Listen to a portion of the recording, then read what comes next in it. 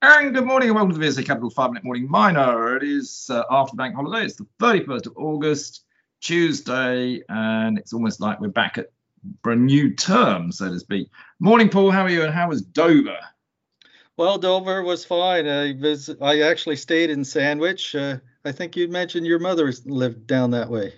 She lives in Kingsdown, which is halfway between Dover and Sandwich. Yeah, okay. Yeah, we stayed in Sandwich actually, and then we visited Dover Castle and caught the Knights tournament there at Dover Castle on Sunday. So yeah, it was a good time down there. It was a little bit cooler than I was expected. You get a nice breeze off the coast, and obviously Sandwich faces due east. Anyway, look, let's crack on because there's actually quite a lot of little bits and pieces to talk about in the mining sector today. But it's good to have you back. Iron Ridge, they have basically announced today, haven't they, that the deal with Piedmont has gone through, yeah? Yes, that's right. It has the conditions have been met as far as the terms of the $102 million investment by Piedmont into the Ewoyaa lithium pegmatite deposit in Ghana of Iron Ridge Resources. They also took another 720K worth of shares in Iron Ridge to hold 9.9% of the outstanding stock. So onward and upward for that deposit. Yep, definitely. I mean, the stock's been marked up 2.5p this morning at 23.6p, but it's still actually well below its highs and it's doing all the right things. We like Iron Ridge. Now, also, Caracol Gold this morning has basically updated the market on moving to Caracol from Papillon, etc., hasn't it? Yes, that's right. Listed there, actually commenced trading on the main market of the London Stock Exchange today. That's the former Papillon Holdings, and the operating gold mine is the Kalima Pesa mine in Kenya, which Goldplat used to hold. That listing follows a 5.5 million sterling fundraise, VSA client as well, and the forward plans. The company would like to build its JORC compliant resource base to greater than 3 million ounces over the next 18 months or so. It's also going to be getting a dual listing in Nairobi with our joint venture partner, Fidor Investment Bank. So there's still some more action to be coming from there, which I think that'll help push the price as well, getting locals involved. And we've got drilling results to come too, so all to work forward on. Yep. Paul, we know you love it. We know you love a good assay. That's right. Okay, now Pensana have just updated, haven't they, on their the building of their plant? Yes, both the plant at in the UK for the rare earth development, rare earths processing, as well as the front end engineering work on the Laganjo rare earths mine in Angola. Both of those are on schedule for release in October. And they have essentially made application for various funding sources on debt packages, including with the 1 billion sterling automotive transformation fund offered by the UK government, though they're uncertain as to when they might hear back on that acceptance of or not of that particular funding source. And they have said that they've got offtake agreement discussions underway with several parties.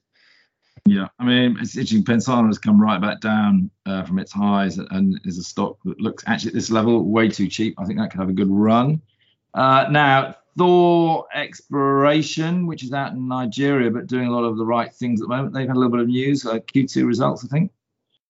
And it was an update also on their Segalola mine ramp up there in Nigeria.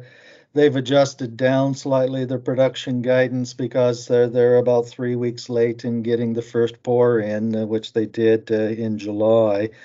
So it's going to be something in excess of 30,000 ounces produced this year, they think. And they will reach a commercial scale production at Segalola, they expect, yet this quarter. Very nice drilling results they put out during the past quarter as well on their Douta project in Senegal. So that's coming along nicely. And nice to see the lost time injury frequency is looking very clean here at this point. So nice to see for an African operation. Yes, it's not often you see Nigerian companies, and it's good that it's in production. I like Thor a lot, but it's got quite a niche market for investors, I think, that is not necessarily a typical UK investor. It needs to diversify slightly the investor base, which we could help with, actually. But that's another little sidetrack. Now, Cornish Metals, we've got some drilling results out of United Downs, Paul. Yes, that's they've released results on several holes in this current drilling program on United Downs copper zinc or copper tin discovery they made more than a year ago, and they've fully identified now. They've got at least 4 new zones of copper, tin, silver mineralization that they've intercepted in besides the primary one. They've got some additional assay results on new zones like 1.5 meters at 1.14% tin and 1 meter at 1.5% copper, in addition to the intercepts they were more or less expecting on the current zone. They've completed about 3,000 meters of drilling so far, and they're going to about double that once they're finished with the current program.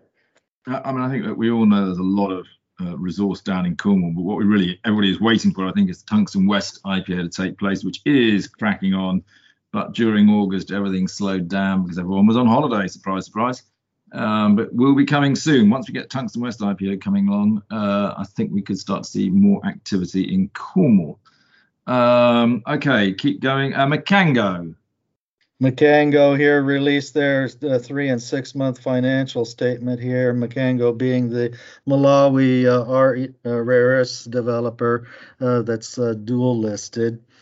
During the period, they also incorporated 2 different subsidiaries, one in England and another one in Poland, in part to be able to diversify along with the magnet recycling and decrepitation technology to accommodate that in those jurisdictions. And they think that they got the COVID-19 impacts in hand, but because they are spread across a number of different geographies on the work on the feasibility study for the Songwe Hill project, that they remain a little bit uncertain as to whether or not they'll meet the first quarter of 2022 for their feasibility study completion as yet. And we'll watch that space. And then finally, Paul, I think we should mention another corporate client of ours, which is doing so well. But Prime Mining has had a whole load of warrants exercised, hasn't it? Yes, a nice top up in funding for the TSX listed Mexico Gold Silver Explorer Prime Mining. Exercise at 50 cents a share on in-the-money warrants brought in another $9.5 million in exploration funds. That brings total cash they've got available to them $32 million. And the 3 drills are still working the Los Reyes deposit and will continue to run until they have essentially a new they'll create a cutoff date on that drilling program and essentially go right into phase 2 drilling of the current deposits. But investors should expect a really dramatic increase, I think, in gold equivalent ounces from what they have in current compliant resources at this point. And probably by the end of the year, they'll have a statement up. It's been a terrific stock, and I think will continue to be a terrific stock. I think that's pretty enough, Paul. We've gone well over our 5 minutes. That's the record at day there. We'll speak again tomorrow. See you then.